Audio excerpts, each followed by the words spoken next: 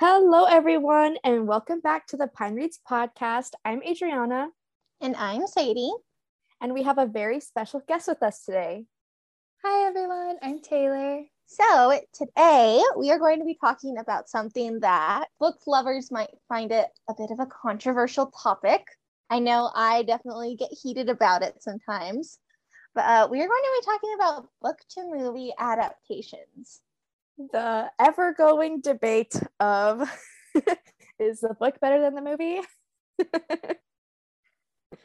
Usually the answer to that is yes, but Very true. So first I want to know, what do you guys think makes a good adaptation? Personally, I'm someone who would willingly sit in a movie theater for 17 hours if it was like line for line the book. So I think the closer to the plot you are, the better you are. I agree. I feel like as long as it has my favorite moments in the book, which are like more of the smaller details, then I'm more prone to like it, but I don't think it'll ever surpass a book. I definitely agree. I think the closer to the book, the better. I usually have very high expectations when my favorite books get adapted into movies. And I know I shouldn't, because I usually end up disappointed. But not always. Sometimes. Sometimes I don't, but usually that's the case. I tend to take it personal too when they mess it up. I'm like, Like you had one job. Literally the script, you already had it. exactly, yeah. Same. I don't understand how book to movie adaptations can be botched. Like, that just doesn't make sense in my brain. Okay, what makes me so heated is the book was good enough to get published, good enough to be read by millions of people and be on the New York Times bestselling list and all this, and it's not good enough to be made into a movie. They have to change it still. Why? I never thought of it like that, but that's so true. Why do they feel like they have to change it? I mean, obviously it's good as is. I think my biggest hang up too is the casting choices that a lot of book to film adaptations make. Yes. Because I'm when I read, I have to imagine someone as the characters. Mm-hmm. Because I don't know about you guys, but when I read books, I can see what's happening. I can very clearly visualize the settings and the characters. And so I pick different celebrities to be the faces of the characters, so I can see them, I can hear them, and once I pick one and I stick with it, that's it. There's no one else for it. And perhaps that's a fault on my part when it comes to how I view adaptations, but I'm usually never too super happy initially with casting choices, but I try to keep an open mind until I see. I think that my problem with casting is a lot of the times they don't stay true to the race of the character in the book. They usually whitewash it or maybe something else. But I think that the upcoming adaptation of the Vampire Academy series, they did an amazing job of the cast, because they're it's a very diverse cast. Again, they're not staying true to the race of the characters, I think, but also I'm pretty sure the books are whitewashed anyway, so might as well just do the most diverse cast ever. And I'm just very excited to watch that one. Let's talk about, Sadie, what is your most passionate book to TV adaptation? Book to TV? Or book to movie, sorry. Or book to movie. Book to production. Okay. Define passionate. What? Because this could go in most, because I know exactly what it is. And I want you to talk about it. I get so angry when I think of the Book Thief movie adaptation. Oh my gosh. So The Book Thief is one of my favorite books of all time, arguably my number one favorite book. And I was so excited to see the movie. I couldn't get 45 minutes into it before I had to turn it off, because they butchered the plot structure so bad. Like there were things that happened super early on in the movie that didn't happen until like the midpoint or after the midpoint in the book. And I was like, that doesn't make sense for the story. That's like my biggest issue with it. I didn't really have an opinion on the casting because again, I didn't watch the whole thing, but it's because it was bad and it makes me mad. So I did not read The Book Thief. I only watched the movie. And I honestly thought it was a pretty good movie. I'm not like super passionate about the movie. I watched it once, maybe twice. I'll round it down to 1.5 times. But I can see why you're so passionate, because it's a book that has a very deep meaning, especially with the time period and the topics that the book addresses. But yeah, I liked the movie at least halfway. What's better, Sadie? Not having experienced it at all or watching the movie? Not having experienced it at all. Because the Book Thief, the book, it's such a beautifully written book. The story is just, it's heartbreaking, and I don't even have the words to express how much I love this book. And it's one that I think everyone should read. And the movie just does not do the book justice. Like it's to me it's almost insulting how much they botched the movie adaptation. And so personally, I think like if like your only option to experience The Book Thief is to watch the movie, then don't even bother watching it, because it's not the same. It's not worth it. The best Book Thief experience is the book, and that is a hill that I will die on. The passion. I'm glad we got the ball rolling on this one. So, what would you say made this book one of your favorite books of all time? And what's the most devastating part in the movie that didn't like align with the book for you? Well, I can't say like what the devastating part that didn't align, because like I said, I never watched the full movie. I couldn't bring myself to watch the full movie. It just the pacing was so off, and that's part of what makes this book so special, is the way that it's paced, and every event happens in the order that they happen for a reason. Right. And so it just felt like the movie producers or script writers, they just kind of like threw that out the window, and that took away a lot of the magic of the book. So I was really disappointed with how they structured the movie, how they paced it, because the book was structured and paced the way that it was for a reason. Right. That makes a lot of sense. And like the narrator of the book is Death, right? Yes. And so like is that like carried it all into the movie? Honestly, I don't remember off the top of my head. I feel like that aspect in and of itself is going to be difficult to translate into film. Like even if the adaptation was great, like that's just really difficult because obviously we don't see Death. But yeah, I'm not 100% sure. I've tried to block out most of what I've watched of that movie because it physically pains me. I think the adaptation that pained me the most, because it's just like such a minute detail, is the second book in the Divergent series. Yes, I feel the same way. For me personally, like all other events like left my mind, because right at the beginning they didn't have the part where she gets injected with a truth serum, and that was my favorite part of the whole book, because just like the imagery was so top notch. And then I was like, okay, I swear if they don't have this in the movie, I'm gonna cry. And they didn't. And I didn't cry, but I was really sad.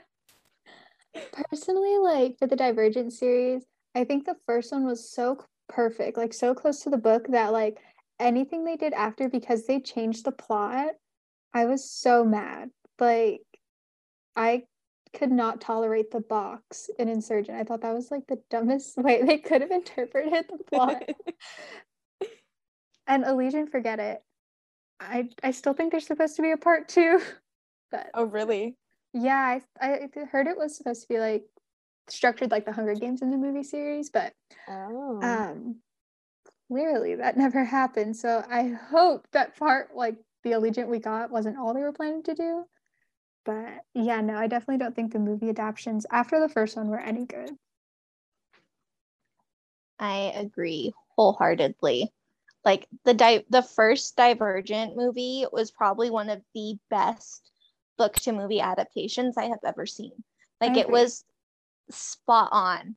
Like everything I want out of a book to movie adaptation. And then it just completely went off the rails.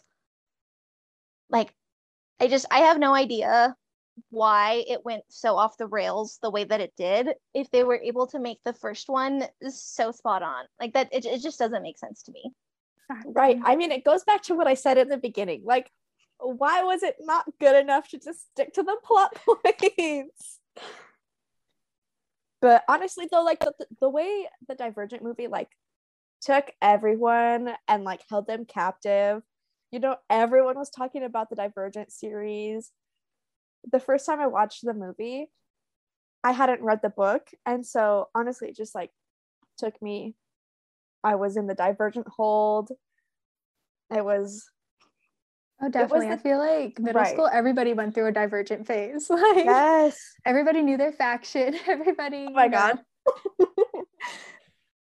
The Divergent and Hunger Games series, like both of those, really just grabbed a hold of everybody. Yes, for sure. So I'm curious what your guys' stance is. Are you team book before movie or movie before book? Like if you have a choice. I will say book before movie because I've had multiple occasions where I've seen the movie before I've read the book. And then I'm like, oh, I know what's going to happen. And then one little thing doesn't happen. And like, I can't handle like, oh, I don't know, like what's going on. What's like, I just get totally thrown off. And then I don't even remember how the events in the book happen because it's overshadowed by what happens in the movie first. Yeah, I would definitely say I'm team book before movie, especially for like modern stories. However, I think when you're like reading classics, sometimes it's more helpful to watch like the movie adaptations just so you can kind of understand, because the writing is so much trickier. But right. I'm typically book before movie. So for Pride and Prejudice, movie before book or book before movie? Oh, okay. So I watched the Pride and Prejudice movie like way before I read the book. And it's so funny. So Pride and Prejudice is my mom and one of my older sisters, like it's their favorite movie. They loved it. And my mom was like, Sadie, you're going to love this movie. You just have to watch it. So, because I know you're going to love it. And I was like, oh my gosh, but it's like from a bajillion years ago. It sounds so boring. It's just people, like, I don't want to watch it. She's like, I don't care. I'm putting it on and we're watching it. So she put it on. And I like forced myself to fall asleep so I wouldn't have to watch it because I was just like so uninterested. And I was like, no, I don't care. And I woke up in the morning and she's like, give me your phone right now. And I was like, what are you talking about? Why? She's like, just give me your phone. I'm going outside. You are sitting here and watching this movie.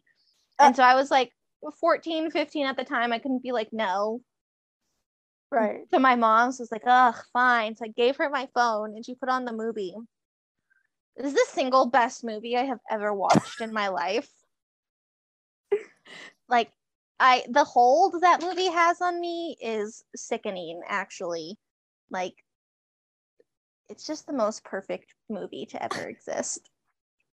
Okay, yes, I understand. I agree. However, I think the way you described the movie is so funny because it's how like thinking back on it, I think you could describe every movie this way. You're like, it's just people.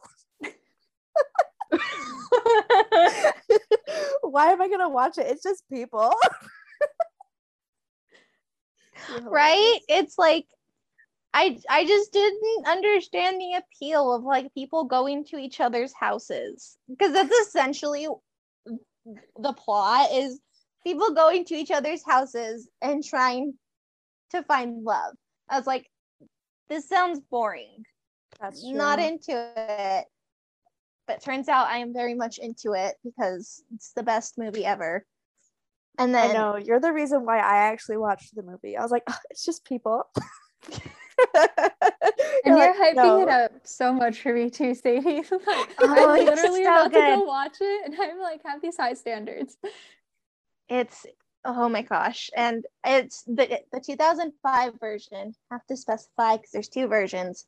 Haven't seen the one from the 90s. Don't care to, because the 2005 one is perfect. Keira Knightley is the greatest Elizabeth Bennet. Matthew McFadden is the greatest Mr. Darcy. Like, no one else compares. Don't even care. I feel very seen in this movie because of the female gaze. Yes. Like, this is how I would have viewed the situation. And I'm glad that everybody watching is viewing the situation like a woman would. Yes. It's just, everything about this movie is so perfect. And if you let me, I could go on and on and on for hours about everything that I love about this movie. I just watched it again last night too. Because it's like my go-to like comfort movie, go-to. Oh, there's nothing else to watch. Put on Pride and Prejudice. I have the same relationship with The Princess Bride. So we're at the point where I could just like recite the movie. That is my like, I am a horrible person to watch that movie with because I will be like lip syncing to the movie the whole time. Did you ever read the book? I'm actually reading the book right now. So how does it hold up? Right now, it's holding up pretty true to the movie. But from my understanding, the author, he actually had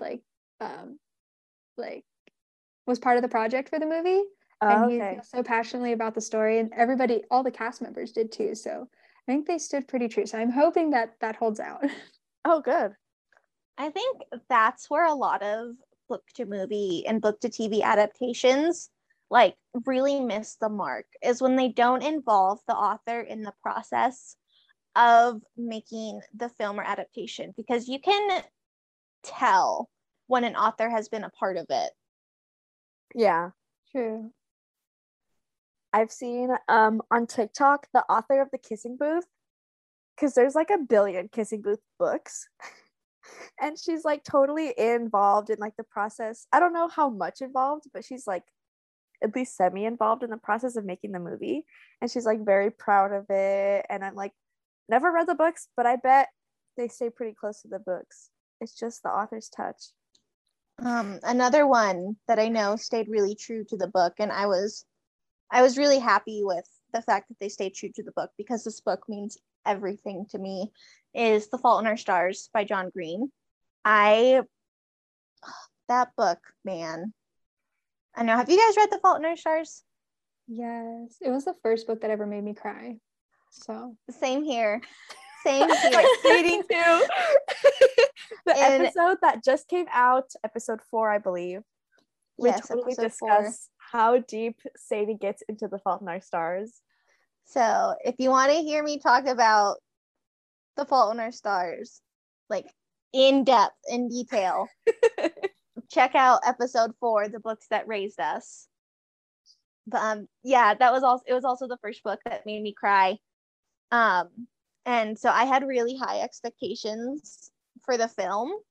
And I think my only complaint was the fact that they casted Nat Wolff as Isaac. Because in the book, Isaac had blonde hair and Nat Wolff was a brunette. But like at the end of the day, that didn't matter at all, because he like nailed the character. Yeah, casting was perfect for that movie. It really was. At first I was unsure of Shailene Woodley, but she like her portrayal of Hazel Grace just like blew me away.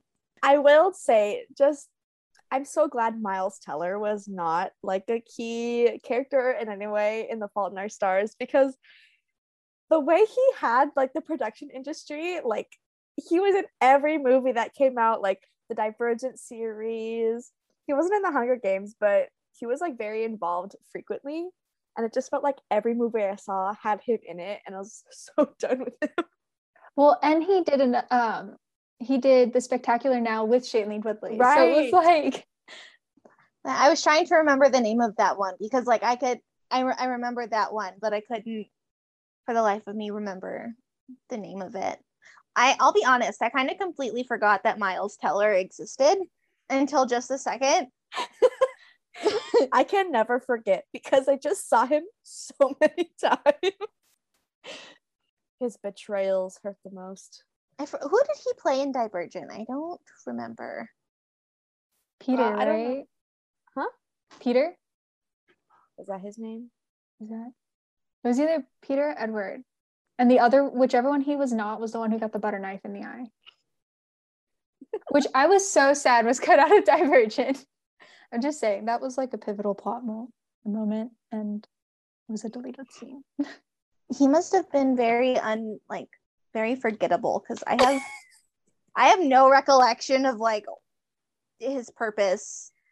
He was the character that was always just trying to be like staying alive. Like he was on whoever's team that would keep him alive.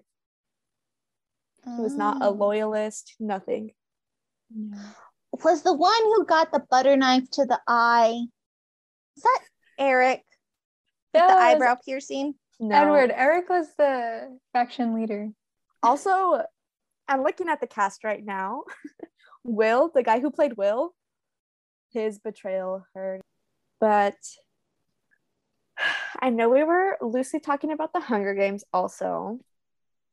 So I want to talk about that adaptation. I actually thought it was a really good adaptation. I think even Jennifer Lawrence as Katniss was like a perfect cast for that character. Yes. I agree. I've only seen and read the first Hunger Games, but I really liked the adaptation. I think I know in the first book there's not a lot of like noise happening, if that makes sense, because she spends a lot of time in the forest by herself trying to stay hidden, and I think the movie captured that really well, like just the use of silence as like the tension builder was phenomenal. I thought you know, in the part where Peeta's like he's like hidden because he has the the skills from baking cakes to like decorate himself to blend in. I thought in the book, like I was like, oh my god, so clever, good idea. In the movies, I thought it was like the silliest thing ever. I don't know if you guys agree, but it was just like that. No, never. That could never happen. It looked like way more impressive than I had anticipated it like looking. Right. Like, where did you get the supplies to do like full special effects, like right there in the middle of the forest? And like, how did you manage to like make yourself look that camouflaged, like without a mirror? Like Taylor said, where did he even get the supplies for that? How did he manage to do it without getting caught by anyone? But like, also, he was injured. He was injured while doing it too. So like instead of like parachuting him like some like cream to like put in his injury, like Haymitch like parachuted him like a whole like airbrushing kit. He sent him like icing, like this is your best medium.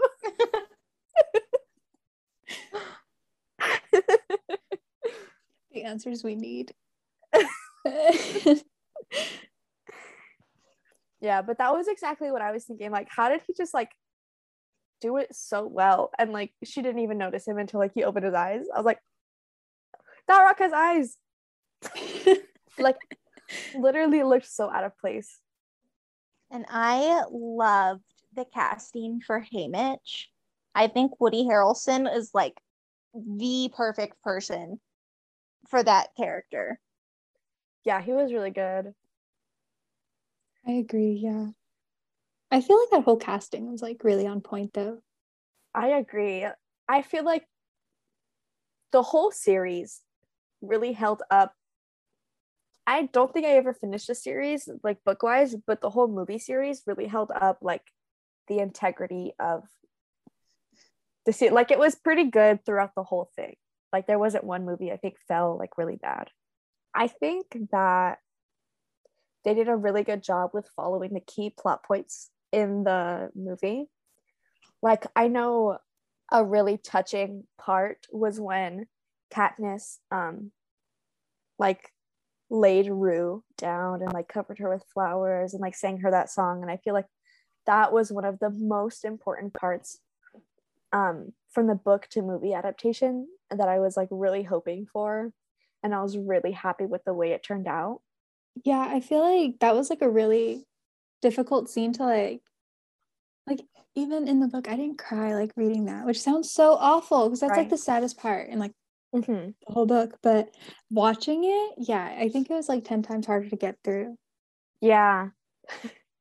I feel like also it has something to do with like when we were younger, like because we were younger reading these things, so I feel like maybe something wasn't fully developed in our minds to like make us cry at sad things, because I was also that way. I like never cried through movies, never cried through books, and like now like I pick up a book and it's like the mom gets mad at the kid and I'm like, oh my god, why? like any little inconvenience in a book I'm like, oh my god, no. Like I'm crying. Yeah, now that you mention it like that's definitely interesting to think about, because I read The Hunger Games in the 5th grade, so I was like 10 going on 11. And two, like that scene with Rue like didn't make me cry, but I just turned 13 when I read The Fault in Our Stars, and that made me cry. I still don't think another book has made me cry as hard as Fault in Our Stars did though. But also I want to mention that maybe it's also because they're more contemporary books, so it's like something that happens that's more realistic than in like a fantasy book. Because I've mentioned this probably every single episode of the podcast that if a book mentions cancer, I'm bawling already. Like, and I feel like, you know, The Fault in Our Stars, that was the first movie like I ever shed a tear for. I didn't read it, but like I was like, oh my god, like one single tear, like oh my god. But ever since then, like any mention of cancer in a book, like tears.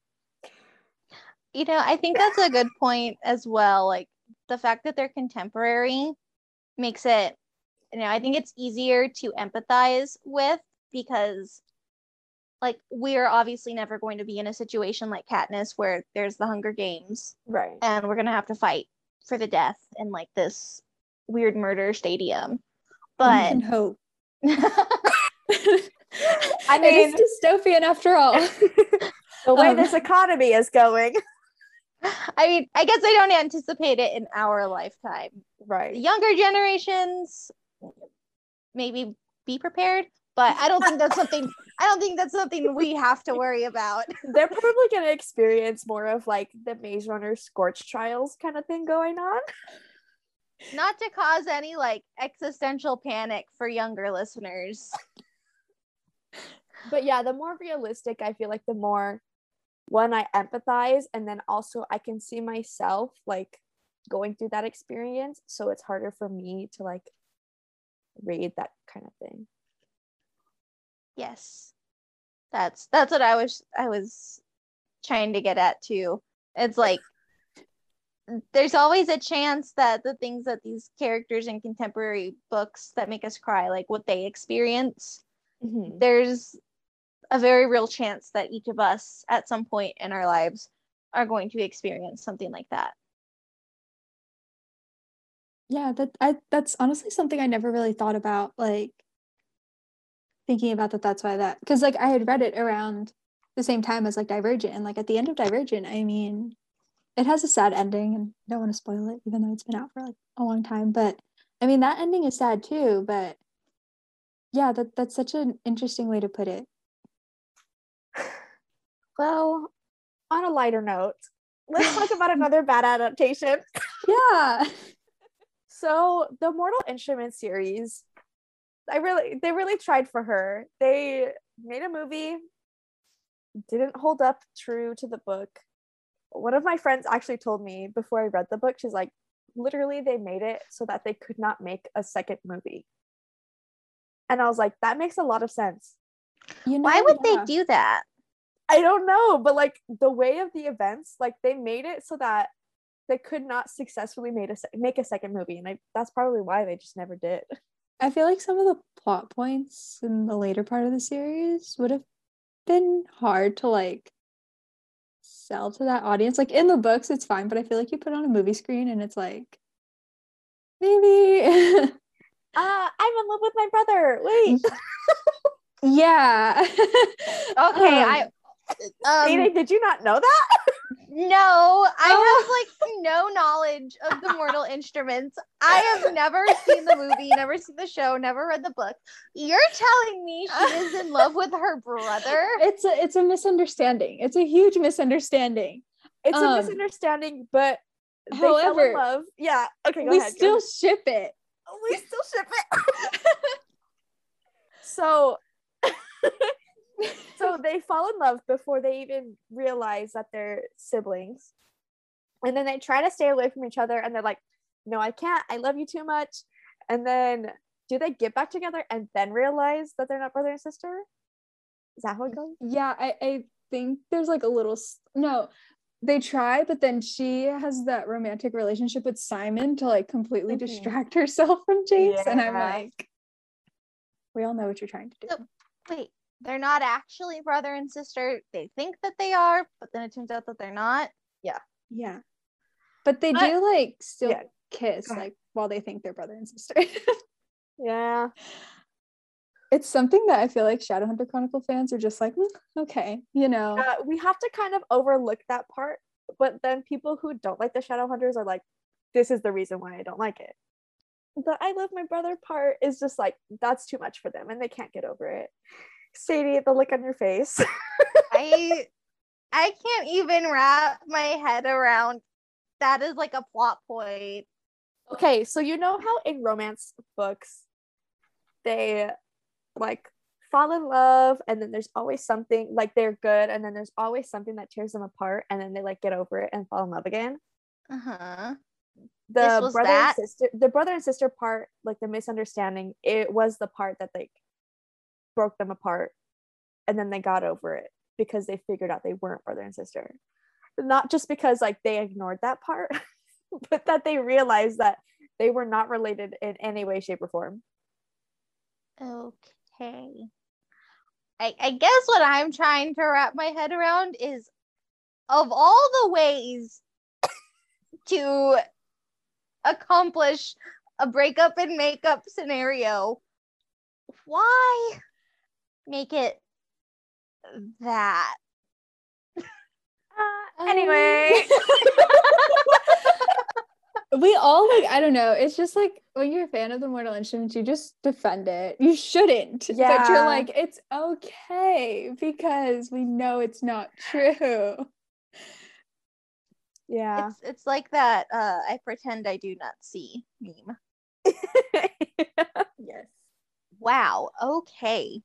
To be fair though, that's the only of her series that has that trope in it. Granted, it has that trope in it twice, but none of her other series do. So yeah, I just love like the world building she does, and like I don't know how to, like, I guess like the world that she builds, like with like the downworlders and the vampires and werewolves and everything else. I like that so much that all of her other series stand strong enough that the Mortal Instruments, the whole issue in the Mortal Instruments is not an issue. Yeah, I agree. So I have a question about the Mortal Instruments movie because I want to make sure I have this little fun fact right. Okay. So Simon, he's the one that he has like the curly hair and glasses, right? Yes. Okay. So this is what I do know about the Mortal Instruments. The guy who plays Simon is the actor Robert Sheehan, who is also in the Umbrella Academy. He plays Klaus, and the Umbrella Academy is based off a comic book series written by Gerard Way, who is the lead singer of one of my favorite bands, My Chemical Romance. You have all of that correct. I love the Umbrella Academy.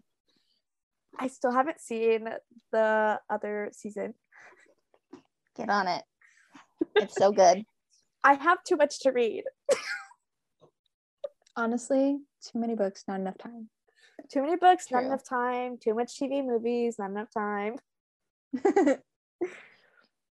But then they went real hard. They realized their mistakes with the movie, and they went for the TV show. And they ruined it 10 times more than the movie did. Yeah, it was pretty bad. How many seasons did they even get into it with? I think 4. Are you kidding? I think. That must suck so bad for the fans of this book series to have the adaptation botched, not just once, but twice.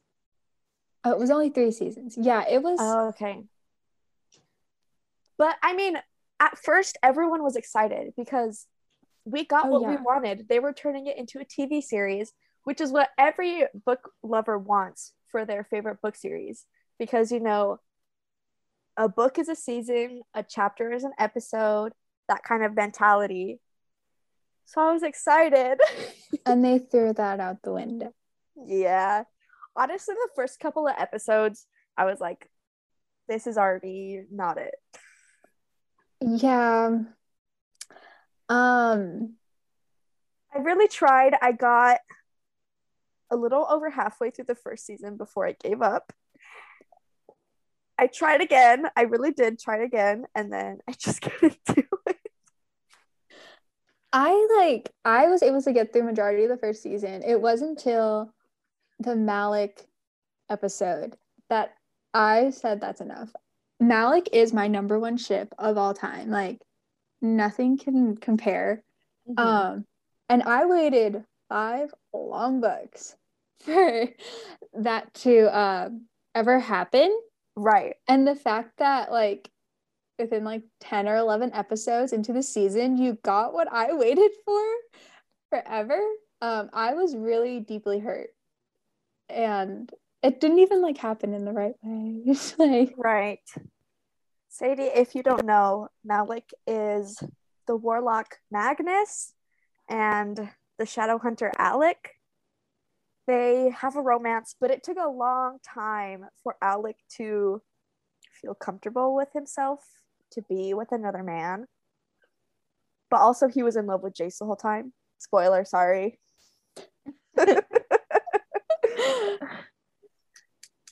So he had to get over his first love to be with his true love. That at that point, like, that feels like a personal attack. Like, yeah, it's kind of done so much.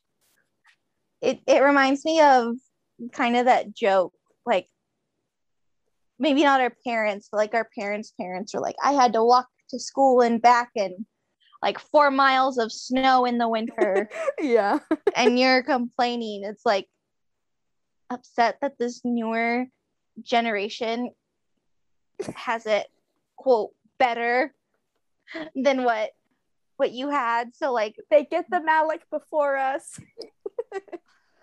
oh man, I would have been so upset.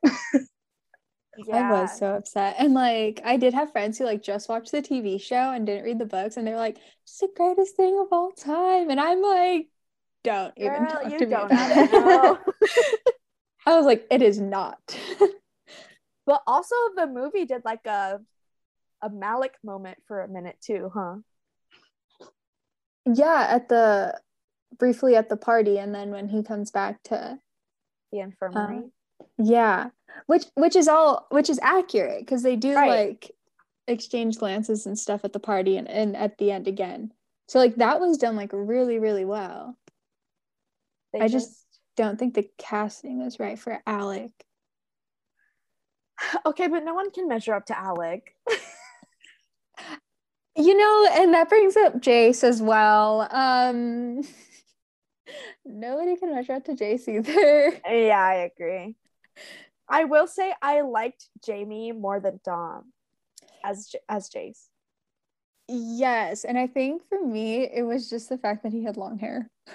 I was just thinking the same thing.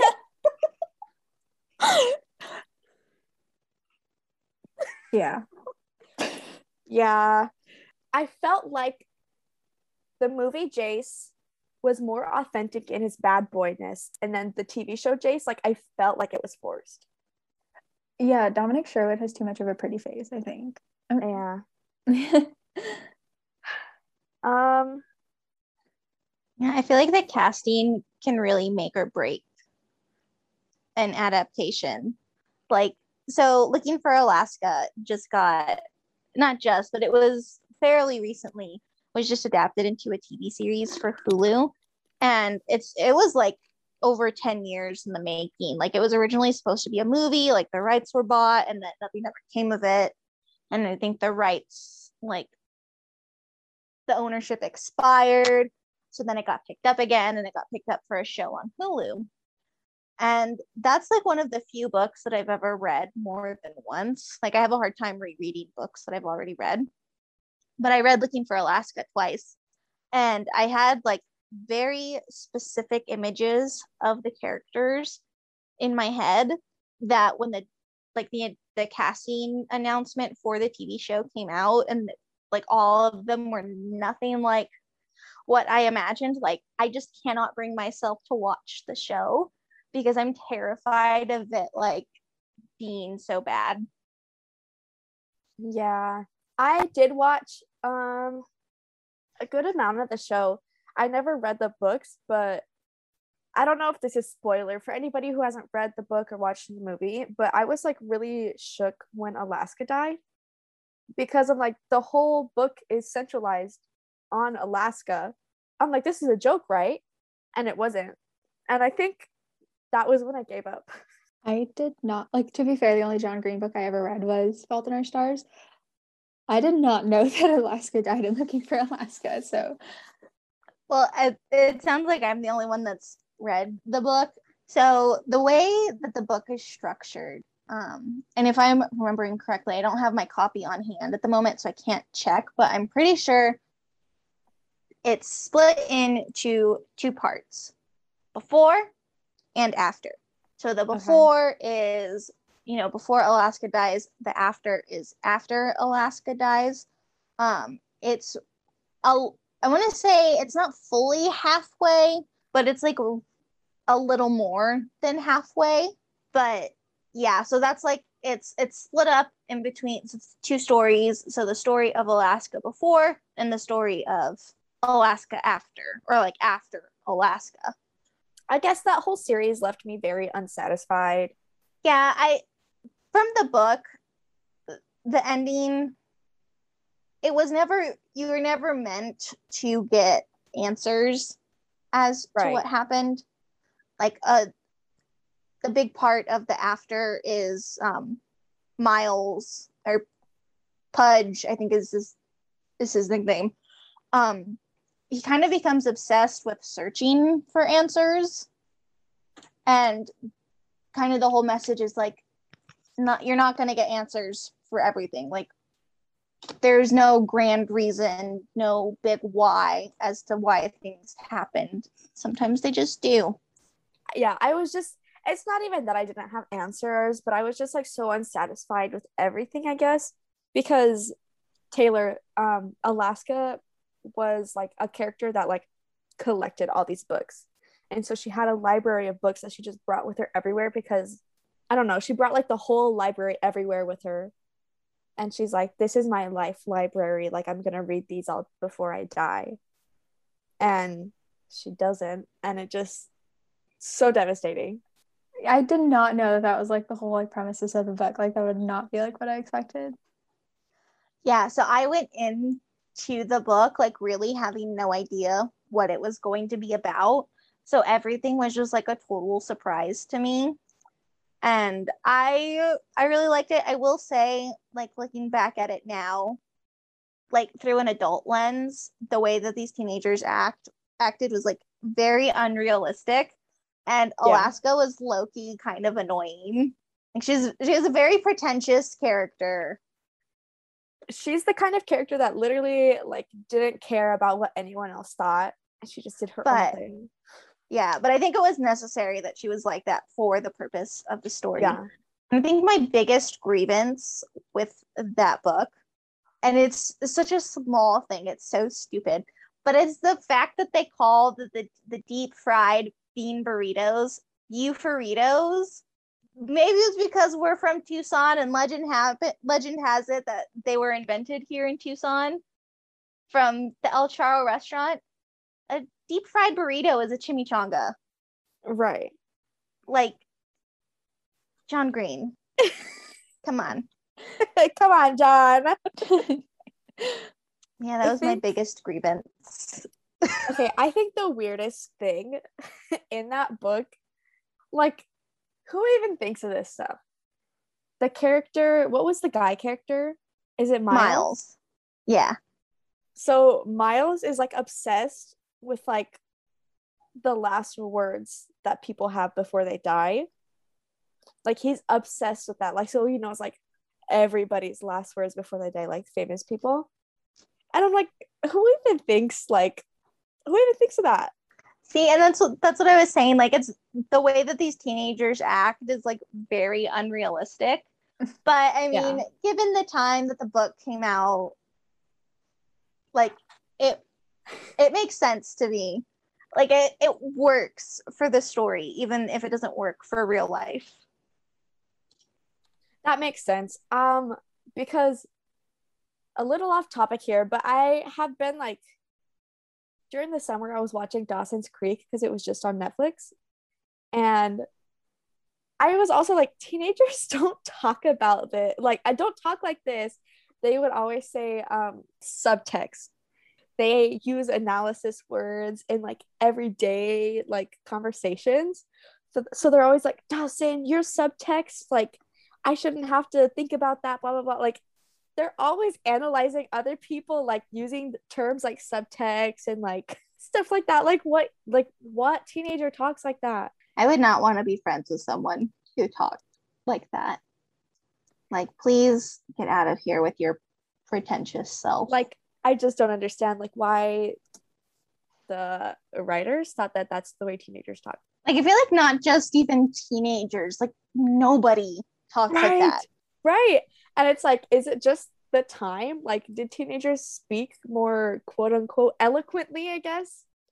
Speaking of people who seem like they would speak in literary terms, let's talk about Edward and Bella. I don't know if it's like something that I should be ashamed of or not, but I never read Twilight. And it's because like when it first came out, I was 9 and I don't think those books were appropriate for a 9-year-old to read. And then when I got into the movies, I was like 12 or 13. And at that point, you hear so much about like why people hate the movies and hate the books that you're like, yes. Then I just like won't bother. So, but I did watch the movies. And me too. I love the movies, especially with their return to popularity lately. Loving it. What about you, Sadie? I love Twilight, and I think we talked about this, I think in episode 4. I read the series backwards. I never finished it, but I started, the first Twilight book I read was Breaking Dawn, and I read it in the 4th grade when I was 10. And that's because I'd seen all the movies up until then. I think Breaking Dawn was like the last one getting ready to come out. So I was like, oh, well, I mean, I've seen Twilight and the Moon and Eclipse. I'll just read Breaking Dawn before the movie comes out. And so I did. Yeah. I like don't know why I was allowed to read it at 10, but I was. I'm asking the same question. I think what helped is my mom read it. She like had read the whole series before the movies came out. So she's the one that said I could read it. So I think if she thought it wouldn't be appropriate for me to read at 10, she wouldn't have let me read it. Me recommending books to my mom. Okay, I've read this, is good for you. Oh, how the turntables. Yep. I've always loved Twilight in the movies.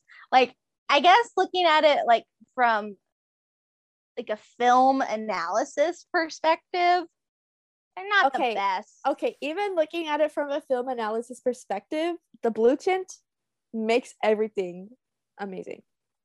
That movie gets 10 out of 10 because of the blue tint alone. I definitely enjoyed the movies, like when I had watched them. Mm-hmm. Or like as like not knowing like what the books, how they compare to the books or anything. I thought they were like decent movies. Yeah, they were good.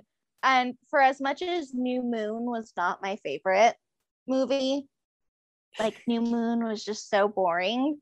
Mm-hmm. That was like the whole point. The book was boring. I never finished the book because it was just like Bella being sad. And I was like, this is lame. But they did it so well in the movie. Which I have a fun fact about New Moon. I was watching it a couple weeks ago. Okay. Was it a couple weeks ago? I don't know. Recently, I watched it. I was watching it with my friend. And there's this scene. Charlie and Bella are in the living room. Charlie is watching a football game on the TV. And guess who's playing? Who? The University of Arizona. That's so cool. Charlie was watching a U of A football game. Well, Bella was from Arizona. Yeah? So Stephenie Meyer. Okay, I didn't know Stephenie Meyer was from Arizona. At least I think she is. Either. I'm pretty sure she's up from like the Mesa, Tempe area. Interesting. Yeah. I feel like you can't have a Twilight conversation now without picking which team you were. Edward. Hands down. I'm Edward too. I'm Edward now. I was Jacob, but I honestly think it's because I thought Jacob was cuter than Edward at the time. Like, it had nothing to do with like their soulmate compatibilityness. It was just which one was cuter. You know, that's valid. That's why I started out as Team Edward when I was younger. I thought Robert Pattinson was so much cuter than Jacob. But now I'm Team Edward because he and Bella were like literally meant for each other. Right. Now I know enough to analyze their compatibility and be like, yep, it's Edward. And also Jacob was just so whiny and annoying. And he's got Nessie now, so.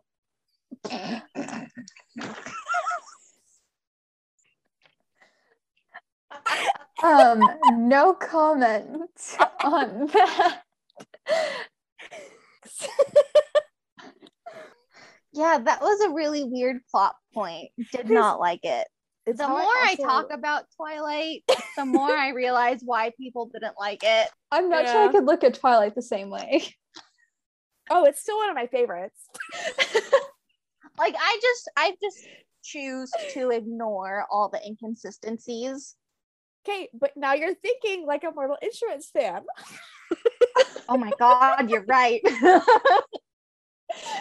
We're like, it's okay. It's wrong, but it's okay. Fine. It's fine. All right, it makes so much more sense now. Right? Now you can. Yeah, I get it now. Now you can get empathize. Yeah. It's the quality, not the content. Like, I really don't care how it happened. I just care that it did. That's all that matters to me. Did you see the baby? Like the animatronic they have for the baby? Oh, little resume.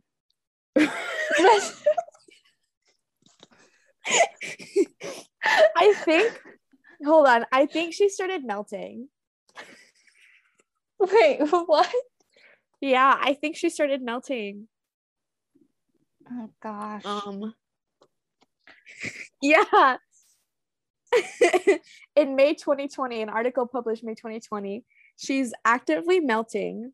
Not to mention the fact that the doll is apparently actively melting and it's heavy because she's animatronic, so she won't live forever, but also maybe she'll just inhabit another body to haunt our movie viewing pleasures. That's so weird. Okay. Well, I don't understand why they didn't just get like an actual baby. and then like get a toddler and then get a child. Like they did too much for that. Yeah. Well, we've talked of book adaptations past. Are there any upcoming adaptations that you guys are looking forward to? I'm really looking forward to The Firekeeper's Daughter that got picked up by the Obamas for Netflix. And also Beasts of Prey got picked up for Netflix. And I talked about the Vampire Academy TV series that I have high hopes for at the beginning of this episode. Yeah, I'm really excited for the Red Queen series. I haven't read it yet, but it's been on my TBR forever. Yes. And we had just talked about that it's going to be a TV show soon. So I'm super excited for that as well. Oh, the one that I have been looking forward to the most just came out recently. It's by the time this episode comes out, I think it'll be finished. But One of Us is Lying on Peacock, based off of Karen M. McManus's One of Us is Lying. It's like one of my favorite books. I started watching it. So far, so good. Still don't know how I feel about the casting choice, but I'll give it some time. Like, as far as staying true to the book, like, I'm pleased so far. Did the characters look how they are described in the book? All but one, for me at least. Or at least like how I pictured them. I mean, that's still pretty good. That's pretty good. Yeah. And you know what? The one character that like I'm kind of on the casting, he's making up for it because like his personality and his attitude like really fits with the character. Okay. So I'm okay with letting it slide that he's not like how I pictured him, because like he's portraying the character really well. And like really that's what I want more so than like, I would rather have a character that doesn't look the way that they're described and have the character like have that actor do the character justice than have one that looks like the way the character is described and then they completely botch it. Right. Yeah, I agree with that. That's a good point. Well, I really enjoyed this discussion on our adaptations. Me too. We were very happy to have you on with us, Taylor. Thank you so much for chatting with us. Yeah, I loved it. Thanks so much for having me. Thanks for listening. If you liked today's episode, check us out on our website or our other social media accounts. Until next time, happy reading!